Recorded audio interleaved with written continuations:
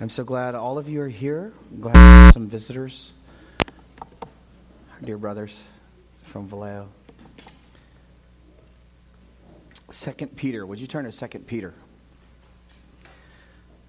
2 Peter, we're going to look at God's sure word. God's sure word. And our passage in question is going to be verses 16 to 21. We're going to look at 2 Peter chapter 1, verses 16 to 21. Let's pray.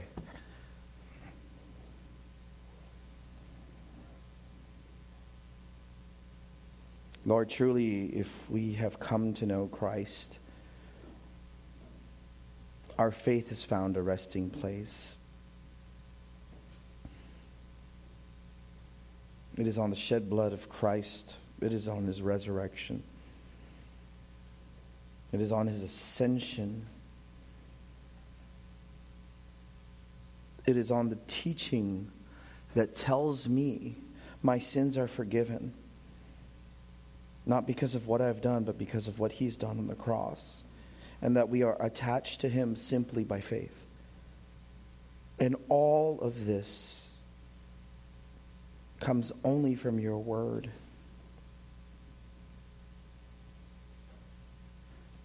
Lord, anything we know about Christ, of any substance, comes from your word. And so we pray, would we look at this anew? Would you examine our hearts and our minds of areas that where our thinking might not be renewed or our thinking is not biblical? And challenge us, Lord, we pray. We ask, Father, that we would be humbled. That as your word is declared, we would stay silent, shut our mouths, and listen.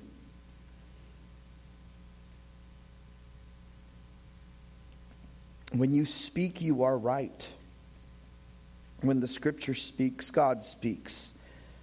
And that without error, we say. And so, Father, would we have a refreshed and renewed view of Scripture?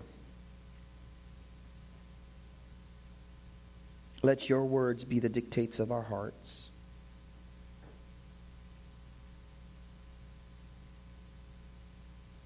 Lord, I even pray, as we read in Psalm 19, the law of the Lord is perfect, restoring the soul. God, even if we are hurting, we know that it is your word that restores, refreshes, renews, rejuvenates. Help us to know where to run when we're weak. And God, would you just send your Spirit so we can hear the things of Christ? We pray in Jesus' name. Amen. This is God's sure word. God's sure word. 2 Peter chapter 1, verses 16 to 21. Throughout history, there has always been detractors of God's word, critics of God's word. We can think of ancient history. We could even think of more recent philosophers. Even in our time, during the Enlightenment time of who affected societal thought in the trustworthiness of Scripture, the attacks on the trustworthiness of Scripture. Names such as Kant and Schleiermacher and Kierkegaard and Nietzsche and on have attacked the trustworthiness or the veracity or the truth of Scripture. Can what I read be relied upon? And I think sometimes as Christians we can get intimidated. I think sometimes when we are giving the gospel to someone, sometimes they will say, well, the Bible was written by men, so we can't trust it. Or the Bible has gone through so many interpretations, or there are so many errors, of which we would like to say, okay, where? And oftentimes if you ask that question, the conversation pauses, because it's just something that usually people just parrot from other people.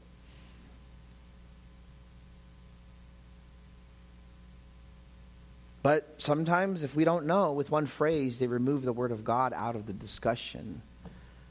We believe the Word of God has in itself its power. And so you may be intimidated or may not know how to answer, or you may ask them to show you, and usually discussion ends there. Yet the testimony of itself, God himself says it's trustworthy. And I think we need to be refreshed in that. The more sure you are of God's word, the more apt you are to share it.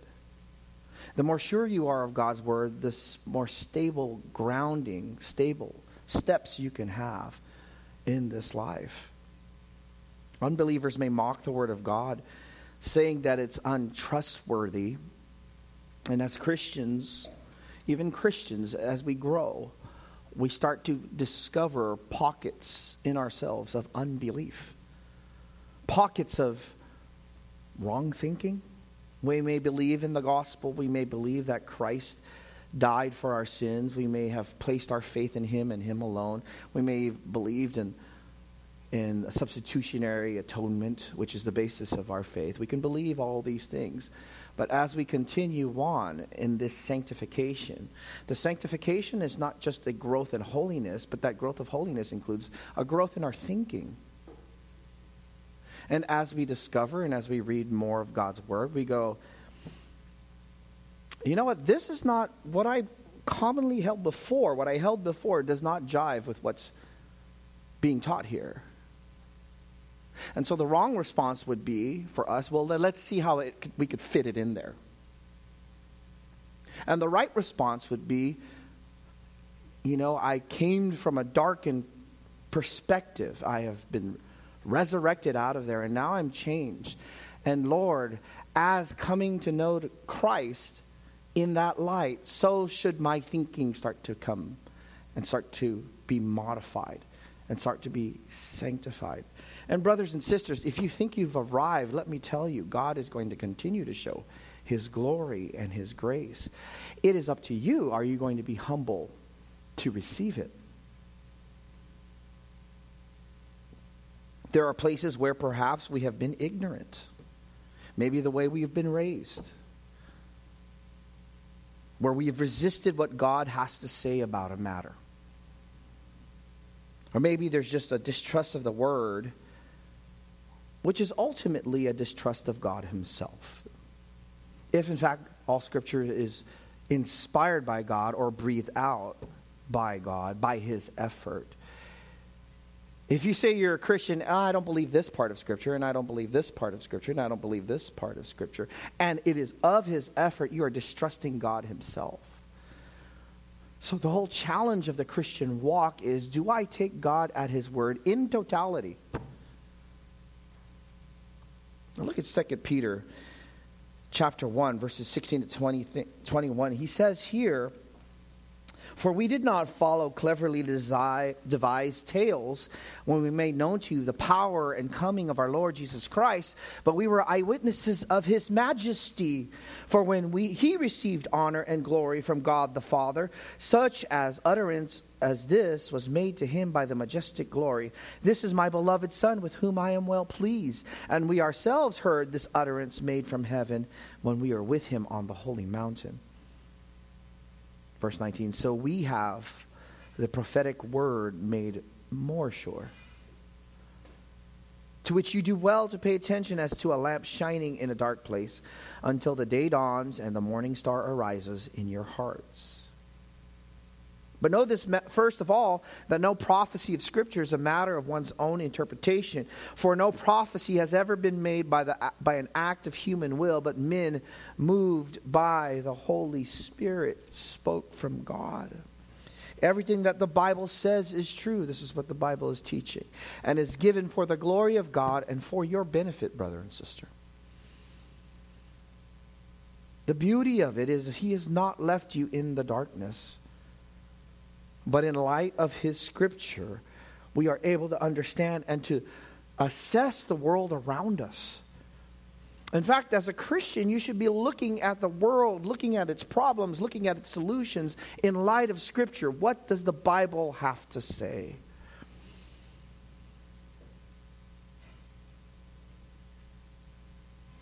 So this passage is given to you this morning so you would trust completely in the Word of God as true and sufficient in your life. This is what Peter is preaching about. This is what he's teaching about. You will not have any kind of defense for false teachers, for false philosophies, for the wisdom of this world, unless you understand with conviction that God's Word is more sure.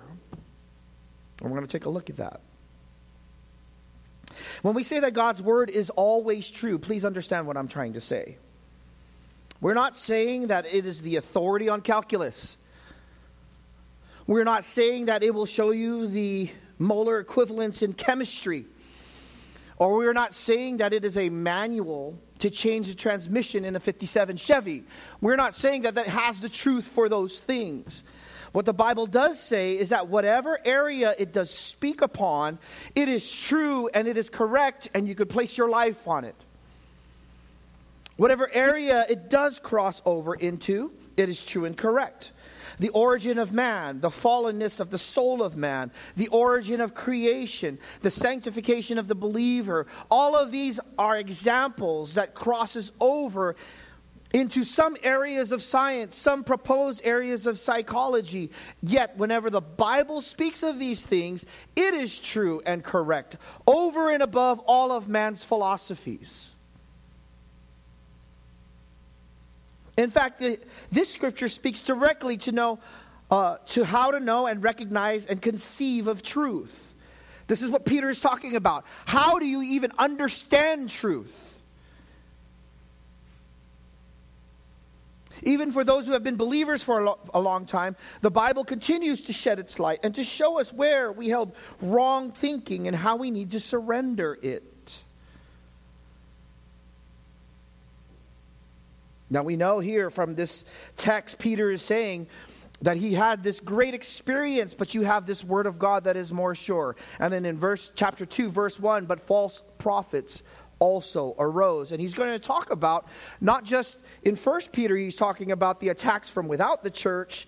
In 2 Peter, he's talking about the attacks within the church.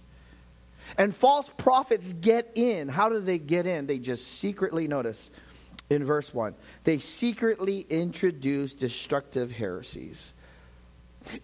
The way you introduce a destructive heresy is not saying that Christ is not Lord. It doesn't get in the church that way.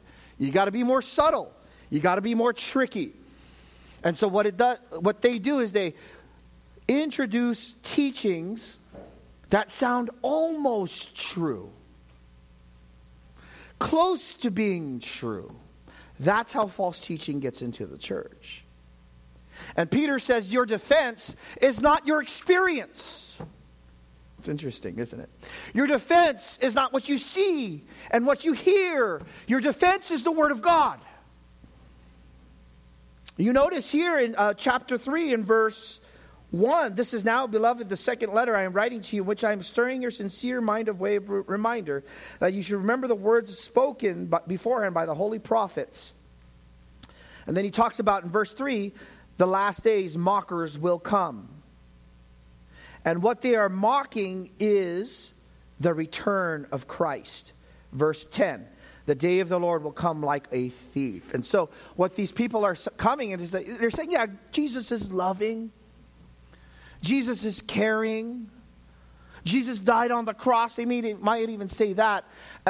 But they say, but you know what? His coming is... You know, his return is, he's not going to judge the world. His return is more symbolic. And so he talks about Christ in this fashion, and then false teaching starts to come in. Brothers and sisters, this comes in a wide area, a wide variety of ways that attacks the church. And what's interesting is the more and more we study Scripture, you start to see, wow, I was really affected by that. Wow, I thought I was right on that. I was wrong. Now, there are two big reasons Peter, by the Holy Spirit, gives so that you would trust completely in the Word of God as true and sufficient in your life. Number one, your experience is limited. Oftentimes people say, well, I know God because I felt God. Or I know God because he did this for me. Or I know God. The Bible tells you from this scripture, brothers and sisters, to seriously doubt those experiences. Wow. Angelo, you must be doubting the Holy Spirit. That's not what I'm saying at all. In fact, I'm telling you to believe in the Holy Spirit. And the Holy Spirit clearly defines and clearly explains himself through the Word of God. Your experience is limited, brothers and sisters. Peter first explains of one of the greatest experiences known to man. This is greater than someone who says Jesus came touching my toes when I was asleep and woke me up. This is greater than any of those experiences. Peter's going to talk about the greatest experience. Or one of the greatest experiences. He had the greatest sight to behold. Notice in verse 16. He says, for we did not follow cleverly devised tales when we made known to you the power and coming of our Lord Jesus Christ, but we were eyewitnesses of his majesty. And so Peter is setting up his argument. And he's telling them, hey, you want to talk about experiences? You want to talk about spiritual experiences? And this is, isn't this the air that we breathe in Christianity now? You try to tell them, this is what the Word of God says, and this is what they say. Well, I experience this. And what they do is they take their experience and they place it over Scripture, where Peter takes his experience and puts it under Scripture. So now, he says, we didn't follow cleverly devised tales. Cleverly devised, that word means to be skillfully contrived, deceitful. We would call this spin. Peter says, we didn't follow cleverly devised myths or tales. The word there, tales, comes from the word for myths. It means legend, tale, story, fable, fiction. We didn't follow old wives' tales. We didn't follow fictitious stories. We're not going to risk our lives for this. And I don't think neither should you, brothers and sisters. Life is too precious. We got to know if this is true. Correct? If we're going to base our life on it, if we're going to risk things for the gospel, we got to know if this is true. And so Peter says, let me give you assurance. We didn't fall for it. I was scared. Remember, this is Peter. I was scared and I ran. But I got to tell you this is true. And let me tell you, this is my experience, as great as my experience is. Because false teachers were telling them, you know, Peter was teaching about the return of Christ, and false teachers were telling them, that's not true. He's not going to come back. There's no judgment coming. There's no coming of collection of the saints. None of that is going to happen. So you don't really have to worry. And Peter says, no, you need to understand this. He said, made known to you. This is the revelation concerning the second coming of Christ. He says, we made known to you the power and the coming of our Lord Jesus Christ. And so these false teachers were undermining Peter and his teaching. Notice chapter 3 and verse 4. They were saying, where is the promise of his coming? For ever since the fathers fell, all continues just as it was from the beginning. He's not coming. The Christians, they keep saying that. Do you ever wonder? Like when you keep saying, you know what, my friend, there is a judgment to come, and they laugh. There's no judgment. I've got a good job. I live in San Diego County. What are you talking about? Everything is the same. Oh, how we have been taught this, that nothing is the same in these past few years. Isn't that right? Things can change very, very quickly. And then he says, about this experience that these false teachers are saying, there is no judgment. Look at chapter 3 and verses 7 to 8. He says, but by his word, the present heavens and the earth are being reserved for fire, kept for the day of judgment and destruction of ungodly men. They laugh at you when you say there is a judgment to come.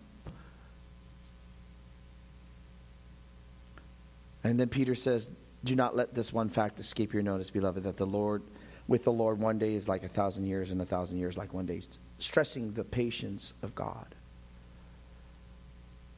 And you're telling them it doesn't look like the way it's going to be. And they're saying, yeah, right. We are a peculiar people, aren't we, Christians? We believe in a Christ you cannot see. We believe in the Word of God as the rule of life and belief. We believe that Christ is coming again. Peter says, I was an eyewitness. Notice, the word there came to mean a privileged spectator. I saw it with my own eyes. We witness, notice, the majesty. This is the uniqueness of Christ. Not that he was just a man, but we saw his glory. We saw his uniqueness. We saw his beauty, unlike any other we have ever seen. We saw his majesty, his worthiness to be worshipped. So Peter is saying, this is the greatest experience I've ever had.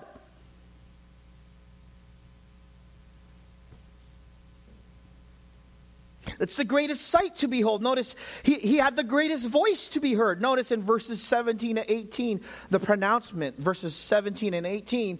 For when he received honor and glory from God the Father, such an utterance as this has been made to him by the majestic glory. This is my beloved Son, with whom I am well pleased. Now, we look at this and we say, Peter, what are you talking about? What are you talking about? This is my beloved Son with whom I am well pleased. Well, if we think back in Scripture, there are 2 points in Scripture where God the Father pronounced this about his Son. Number 1 was in baptism. And number 2 was in the transfiguration. What was Peter talking about? Well, we could see where he says the holy mountain in the same verse, in verse 18, we ourselves heard the utterance made from heaven from when we were on the holy mountain, leads us to believe that this is the transfiguration that Peter is talking about.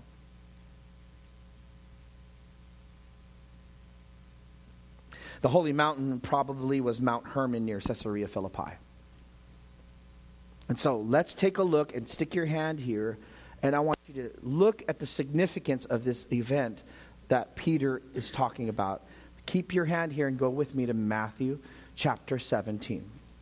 Matthew chapter 17. And you notice in Matthew chapter 17 and verse 1, 6 days later, Jesus took with him Peter and James and John, his brother. So this inner circle.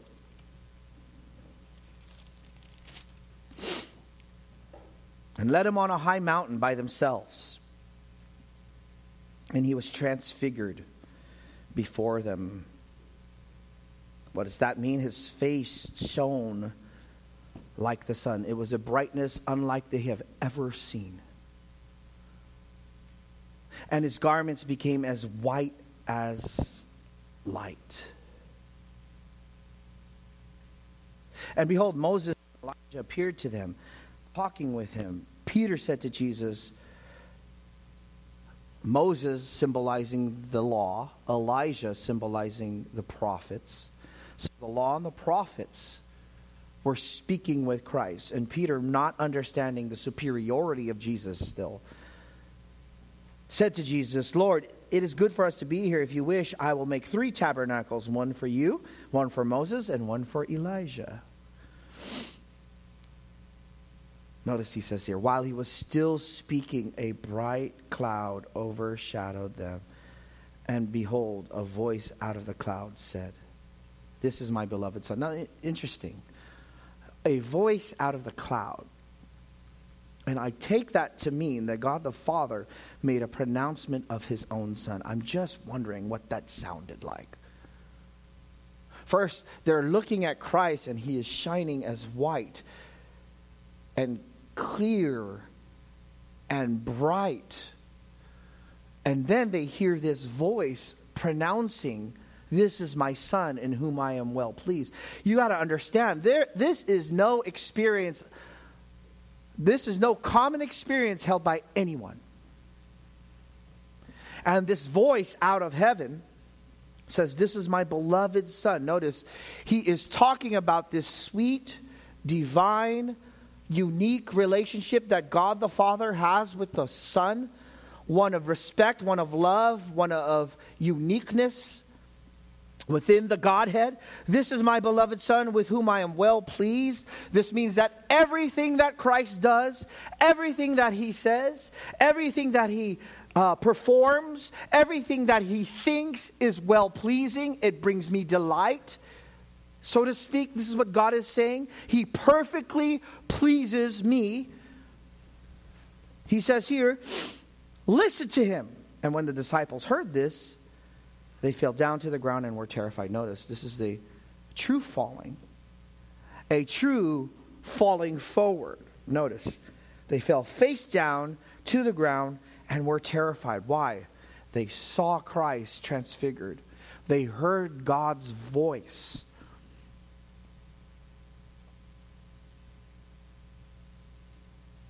And Jesus came to them and touched them and said, get up and do not be afraid. And lifting up their eyes, they saw no one except Jesus alone. Verse 9, as they were coming down from the mountain, Jesus commanded them, saying, tell the vision to no one until the Son of Man has risen from the dead. And they're still trying to compute what this means. And his disciples asked him, why then do the scribes say that Elijah must come first? And he answered, Elijah is coming and will restore all things. But I say to you that Elijah already came. So the one who came in the spirit of Elijah, later on we'll see, is John the Baptist. They didn't recognize him. They did to him whatever they wished. John the Baptist, of course, was beheaded. So also the Son of Man is going to suffer at their hands.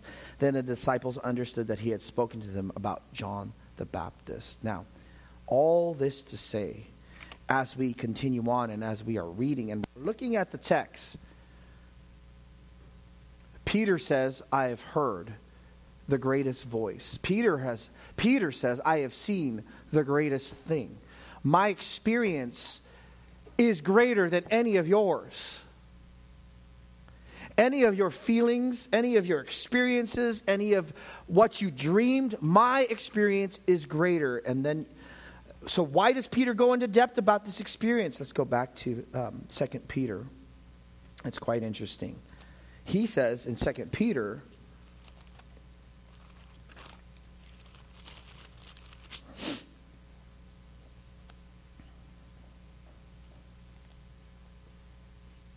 why does Peter go in depth about his experience? Because his whole point, and we're going to go on in this transition, is that no matter how deep my experience has been, whatever background I've had, whatever education I've had, whatever cultural upbringing I had, he says, no matter how deep my experience has been, the Word of God is more reliable. And so he turns here in verses 19 to 21. So he says, so we have the prophetic word made more sure, to which you do well to pay attention as to a lamp shining in a dark place until the day dawns and the morning star arises in your hearts. But know this first of all, that no prophecy of Scripture is a matter of one's own interpretation, for no prophecy was ever made by an act of human will, but men moved by the Holy Spirit from God. And so, brothers and sisters, the whole reason that Peter is sharing this is because he wants you to know that the Word of God is actually more reliable, more trustworthy. And that's our second point. The Bible is trustworthy. Why should you trust in it? Because it's trustworthy. Because it has its source in God himself. He says, so we have the prophetic word made more sure. The prophetic word is God's special revelation that is inscripturated, that has been given to us, so that you don't have to run in the dark, so you don't have to guess what is true and what is not. If you notice that the disciples, every time that they preached, their rhetoric was based on the writings of God. It was based on Jeremiah and Ezekiel and Isaiah. Notice when Peter would preach the gospel, he wouldn't just say, this is what I've seen, this is what I've heard. I have just not just held Jesus with my hands. He says, the prophet said it. If you don't believe me, believe what the prophet said. Notice in Acts chapter 2. In Acts chapter 2, he says this.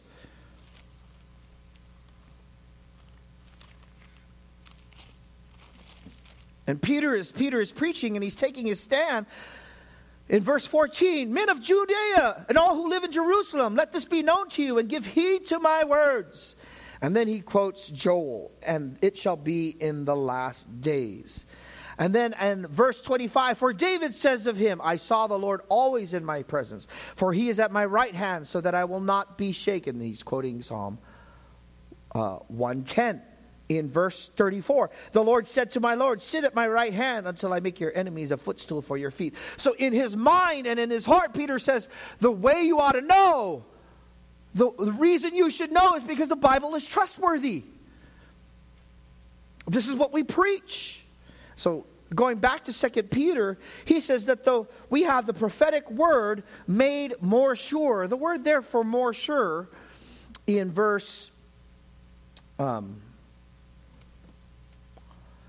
19, so we have the prophetic word made more sure. This phrase means dependable, reliable, trustworthy, well-founded, confirmed, verified, effective.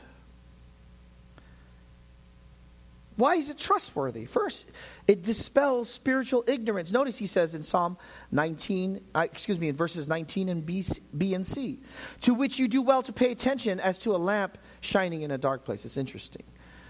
Peter says, not my experience, not what I've seen, not what I've looked at. He's saying, I want you to pay attention more to the Word of God. That which is codified, that which is written. And he says here, I want you to pay attention to it as to a lamp shining in a dark place. Now, what verse does that remind you of? About the Word of God and a lamp? Anyone? Anyone? What does it remind you of? Thy word is a what? Lamp unto my feet and a light unto my path. I remember when a lot of times we would always bug each other in our family when we go camping. If you forgot your headlamp or your flashlight, we would say, you're getting soft. Why don't you have your flashlight? Why don't you have your torch or your headlamp? And the reason being is because when you have a headlamp, you could see, right? But the headlamp, it was not bright enough to illuminate the whole forest whenever we were camping or anything like that. It was just a little bit. And later on, when the day would come, we would see tracks of raccoons that were jumping on the table, or even bear tracks. We would see that sometimes. But what helped us was this little lamp. You can go to the bathroom, you can do your things that you need to with this little lamp. Why? Because the lamp showed me the reality of things. That my shirt was over here and my shoes were over here. And the restroom was actually 200 feet away, not 100 feet away. And that's what the Word of God is for you, brothers and sisters. It does not look like day yet. Folks cannot see exactly what the way that the world really is, the way that spiritual life really is. We have this lamp and we can see. And God has said that you have this lamp so that you don't have to go bumping into the night. Oh boy, I hate that. Accidentally kicking a fire ring is the worst feeling when you don't have a flashlight. And so the Bible is saying, you'll do well to pay attention, to give it your full attention, to give it your full study, to give your whole heart and your mind to the study of the Word of God, to read it and reread it and reread it, to meditate on it, to memorize it, to talk to other people about it, to get to meet each other and talk about it, to pay attention to the Word of God, because it's shining in a dark place. Now, there's this imagery of dark place and light that the Bible gives. And light is supposed to tell us that it illumines our ignorance, and it shows us our immorality. So darkness is a picture of ignorance and immorality. Sin of all kinds. And what the Bible does is it shines a lamp upon it. And isn't that what God has done for you? When you've come to Christ, you start to see, oh, this is true. This is not true. This is sin. This is not sin. This is righteousness. And so, until the day dawns. And so he's saying here, to pay attention to the Word of God. Don't give credence to people who say, this is my experience, and this is how it sounds, brothers and sisters. This is exactly how it sounds. And sadly, this is within the pales of the Christian church. People will say something to this order. They will say, I will say, here's what the Word of God says. And they will say, well, that's not what I'm feeling. Or they will say, you know what? I hear what you're saying, but that's not the way I see things. And they have no scripture to back them up. Or they will say, I see Christ in a different way. Or they will say, the Holy Spirit is leading me different. Really, show me from this text why the Holy Spirit is leading you different, because he will not go against himself. Well, I've had a greater experience. Notice, people in Colossae have been doing this as well. Go to Colossians chapter. I don't want you guys to fall for this. It's one of the biggest tricks in the book, right? Folks say, I'm more spiritual than you, therefore I'm closer to God, therefore I'm right. Rather than saying, this is what Scripture says. Notice he says, verse 16 of chapter 2 of Colossians, therefore no one is to act as your judge in regard to food or drink, or in respect to a festival or new moon or Sabbath day. So he's saying people are judging me. And how are they judging me? He says in verse 18, let no one keep defrauding you of your prize by delighting in self-abasement and the worship of angels, taking his stand on visions he has seen, inflated without cause by his fleshly mind, not holding fast to the head, in whom the entire body being supplied and held together by the joints and ligaments grows with a growth that is from God. He's saying this is what people do. They say, hey, I've seen angels. You don't know what you're talking about. We had a few years back, we had someone come up to us and say, you know what? You guys are not preaching with the Holy Spirit. I don't feel the Holy Spirit. You don't have it, Angelo. That's what the guy said to me. You don't have it. And I said, God has given us all the Holy Spirit. That's what Scripture says when we come to Christ. God says when we preach the Word of God in its meaning, in its declarative form, we are speaking what the Holy Spirit desires for us to speak. And he goes, no, you can't tell me because I don't feel it. I mean, some of you guys remember that. Brothers and sisters, do not fall for that. Do not fall for when people says, well, my case is different. My case is different because I really feel the closeness of God telling me I need to leave my family, leave my wife. The closeness of God and be with this other woman. This is what the Bible, brothers and sisters, do not be fooled. The Word of God is what? More sure. Let us be a people of the book. Notice in 2 Peter, going back to 2 Peter, it dispels spiritual ignorance. It dispels darkness. It allows you to see what is right and wrong. It allows you to see how to discern. I love how Spurgeon said what discernment is. It was a good definition. Discernment, we often think of what discernment is between what is good and what is bad. And he said, no, discernment is between what is good, what is right, and what is almost right. And I think that's the gist of it. We need to grow in that. And notice he says here, what else does he say? We have the prophetic word, that is the word of God that is inscripturated, more sure. So Peter says, more than my experience, more than your experience, more than my background, more than your background, more than anyone who has ever felt anything, especially in our society now. We always start our sentences, I feel like this, I feel like this, I feel like this. We start with our emotions, not with what's true. To pay attention as to a lamp shining in the dark place. What God is saying is, the word of God will not lead you astray. Then he says, until the day dawns and the morning star arises in your hearts. That is a reference to the coming of Christ himself, when there will no longer be need for discernment in that sense, because as Christ comes, he allows us to see the way things are really. And he will reveal to us, it is the revealing of the sons of men, how the way the world is truly. Now, well, how has this come? How do we know? Well, the Bible is trustworthy because it dispels spiritual ignorance. But the Bible is trustworthy because it comes from God himself. It is sourced in God himself.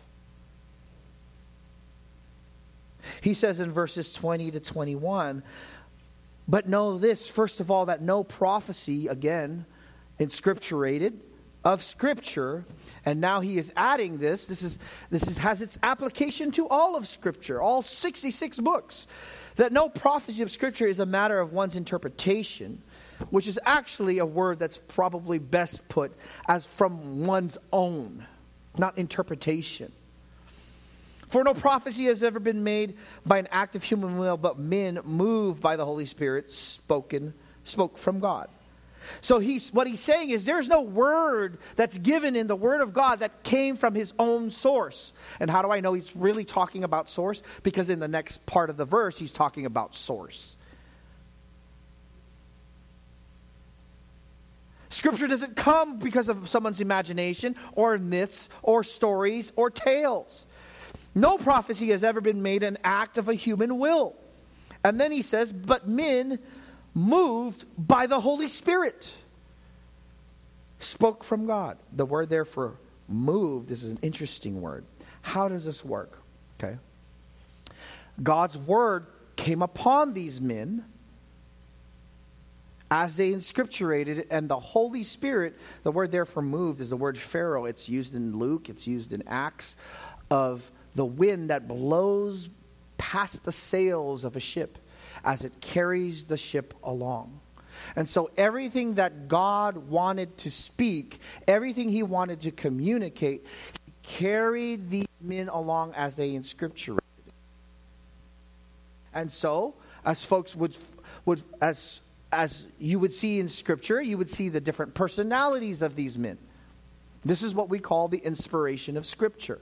It's not really inspiration. It's really the expiration of Scripture. It is a breathe out of God. And what God is saying is, I carried them to say exactly what I wanted to say. I carried them to say exactly what I wanted to communicate. Poured through their own personalities. These were men moved by God. And you could bank on it. You could depend on it. You could lean on it. And so here, he's saying this first, that no prophecy of Scripture is a matter of one's own interpretation. And it wasn't sourced in them. No prophecy was ever made by an act of human will, but men moved by the Holy Spirit spoke from God. So now, here's Peter. If you understand what the argument is. When folks say, well, I have this experience, or I've sensed the Holy Spirit, or now I'm speaking in tongues, and you don't understand what I'm saying. I know this experience better. Peter says, what are you talking about? The Word of God is to be given more primacy. The Word of God is given by the Holy Spirit. A lot of times people will say, oh, you know what? We don't really need to open the Bible because, you know, the Spirit was strong and we could just sing and then close the Bible and that's it. Oh, brothers and sisters, if you want more of the Holy Spirit, Peter is saying, have more of the Word.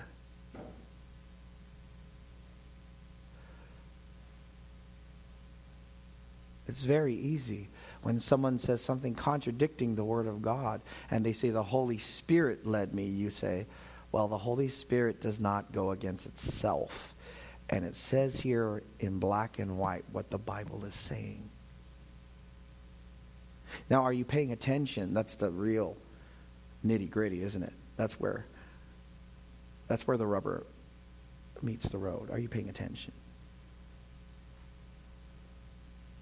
It's very clear to understand and pay attention to when we give the gospel, the very rudimentary of the gospel, the elemental forms, that God created you.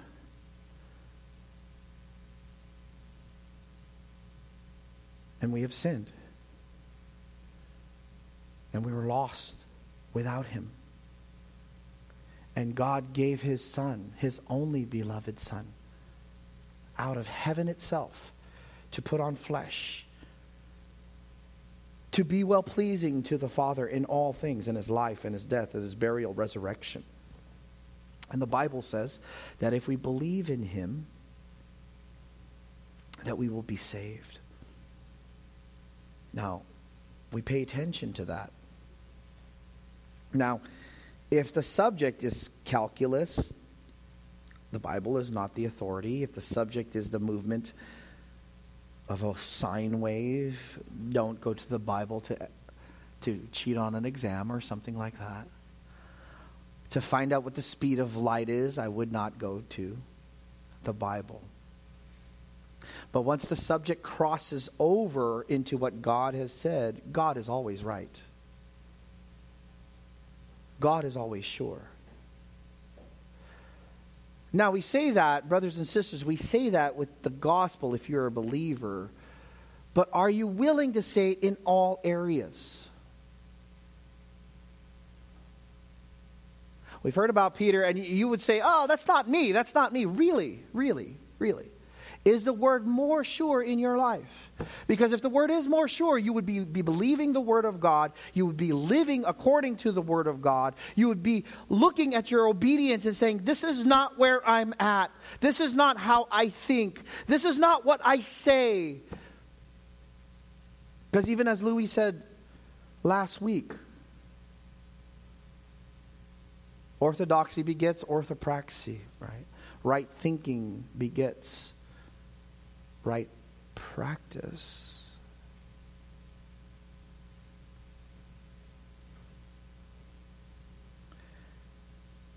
You might be thinking there, sitting there, and say, I have this view of Jesus that maybe he's this, wears Birkenstocks and he drinks decaf coffee and has long hair and he wears a toga, walks around with flowers in his hair. I would say, you would say he's a moral teacher, but he's more of a principle. He wasn't really an actual person. The Bible says he is personally returning. And what you believe in has to give way despite your experience, despite your training, despite your background. You're wrong in this. And God is right, and your insistence in thinking that way is at best ignorance or at worst rebellion.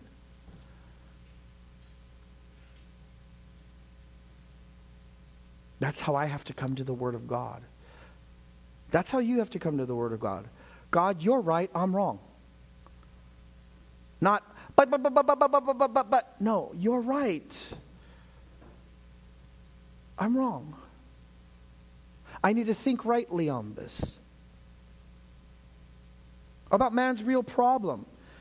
Society, the experts, Dr. Phil, Oprah will say it's his environment, it's his upbringing, and they do factor in as secondary causes, but his primary cause is that God says his real problem is sin. He is fallen. And what you believe in has to give way despite your experience, your training, your background. You're wrong in this, and God is right, and your insistence in thinking that way is at best ignorance and at worst rebellion. Marriage. Marriage counselors will say this and they will say that it's just communication or that you should just stay in a marriage if you're happy. But what you believe in has to give way despite your experience, your training, your background. You're wrong in this, and God is right. And your insistence in thinking that way is at best ignorance, at worst rebellion. Do you see where I'm going with this? Everything I think about, every philosophy that has come past my mind, I have to weave it through. I have to examine it through the grid of Scripture. Child rearing. Psychologists may say to allow your children to have full expression to their tantrums, or to use a set of bribes to control behavior. Where God says to raise them in the fear and admonition of the Lord, and to utilize prayer, speech, the Word of God, love, and the rod. What you believe in has to give way despite your experience, your training, and your background. You're wrong in this, and God is right, and your insistence in thinking that way is at best ignorance, or at worst rebellion. I remember I had to come to grips with that. As I'm looking at that, and we come to it. We all come with this grid, with this bias of how we were raised. That's not how my mom raised me. That's not how my dad raised me. But this is what God says. And now I have to come to it. Am I going to live this or not? Or am I going to make excuses for myself? Sociologists may say the ills of man stem from... Here's what you hear at colleges, brothers and sisters. I know what you hear at colleges. The ills of man stem from the white man's oppression over all colored people since all of history. Where God says man has been at war with man. All have sinned and fall short of the glory of God. The only way to true harmony and peace is repentance to Christ. That's where true love is found. What you believe in has to give way despite your experience, your training, and your background. You're wrong in this, and God is right. And your insistence in thinking that way is at best ignorance, and at worst rebellion. The only way for reconciliation to occur, brothers and sisters, is in Christ. Morality. The world calls you immoral when you say sex outside of marriage between a man and a woman is sin. The world calls you unloving and bigoted, where God says, put your finger here, go to 1 Corinthians chapter 6. This is what God says. This is not some political platform. This is not something I created. Look at what God says in 1 Corinthians chapter 6 and verse 9. Your argument is with God, not with me. He says, or do you not know that the unrighteous will not inherit the kingdom of God? Paul himself is saying that those who continue in sin will go to hell. They will not inherit the kingdom of God. He says, do not be deceived. Why? Because the world is trying to lie to you. The world is telling you it's okay. The world is saying you could have it and Christianity too. You could live immoral and you could have these immoral thoughts and live in the Christian church. Brothers and sisters, you're being lied to. This is not neutral. Every time you're in school and the drag queens want to read nursery rhymes to the children, it's immoral. Don't be deceived. Why? You have been lied to and you believed it before. And so now God shines the lamp. And what does he say? Neither fornicators, those are those who have sex outside of marriage, nor idolaters, those who worship any other thing other than God, nor adulterers, those outside of marriage, nor effeminate, any man who pretends to be a woman or has feminine tendencies, nor homosexuals, anyone who is having relations with the same sex, nor thieves, those who are continually in that, nor covetous, nor drunkards, those who are continually getting drunk. In our society, we try and impress each other. Oh, I was so drunk, man. I was so drunk last weekend. Oh, that's nothing. I was drunker than you. How stupid. Nor revilers, nor swindlers will inherit the kingdom of God. The Bible says don't let anyone lie to you? And here's the beauty. Look at verse 11. And here's the grace. It's not just fire and brimstone. Here's the grace. Just as that is true, so is verse 11 true. Such were. Amen. Such were some of you. What does that mean? That's the life I used to live. I used to be. And I got saved. I was washed. I was sanctified. I was justified in the name of the Lord Jesus and the Spirit of God. So apparently in the church in Corinth, the lamp shone in their hearts and they decided to live right. There were former fornicators, former idolaters, former adulterers, former effeminate, former homosexuals, former thieves, former covetous, former drunkards, former revilers, former swindlers. But God washed them. How? They believed and repented, and his blood was applied to them. And God looks at them with the righteousness of Christ.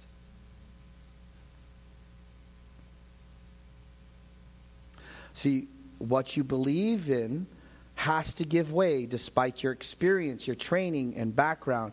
You're wrong in this, and God is right. And your insistence in thinking that way is at best ignorance or at worst rebellion. What about ministry? Even the way the church works.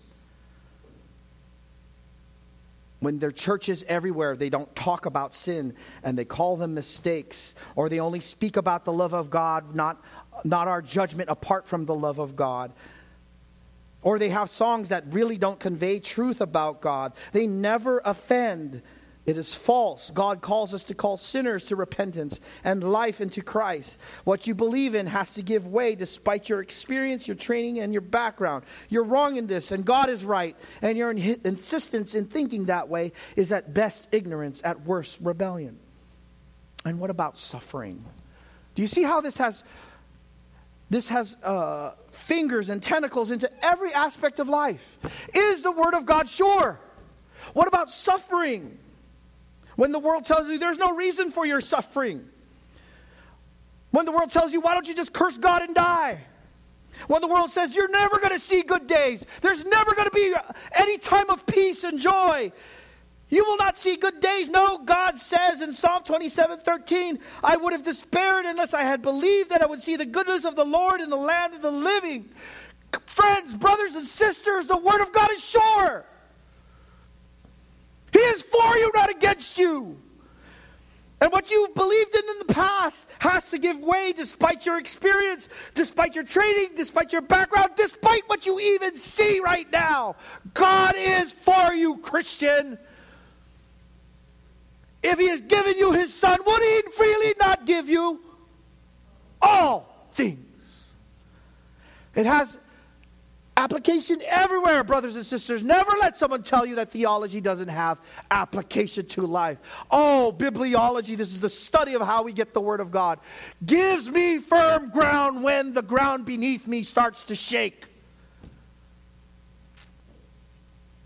When the voices are too loud, when the hatred is too fierce, when the enemies are too intimidating, when the wolves are too insidious, when the suffering is too intense, God's Word stands true. It is the lamp in the darkness, and it will be as bright as the noonday sun when Christ returns. Let's pray. Father in heaven, let us be a people of the book, not swayed by false teachers, false ideologies, false political situations, false philosophies. Let us be a people of the book. And God, challenge us. I pray that we would be challenged to humble ourselves and to say, God is right, I am wrong. I thought one way. I thought this is how you do things. I thought this is how relationships are supposed to be. I am wrong. God, you teach me, please. I want to be what you have determined to be right. You determine what is right. You give us the light to our feet and a lamp to our feet and a light to our paths. Thank you, God, for your word. Oh, forgive us for letting it get dusty on the shelf. Help us to wipe it away and get right back in the word and study it for all it's worth. We pray in Jesus' name. Amen.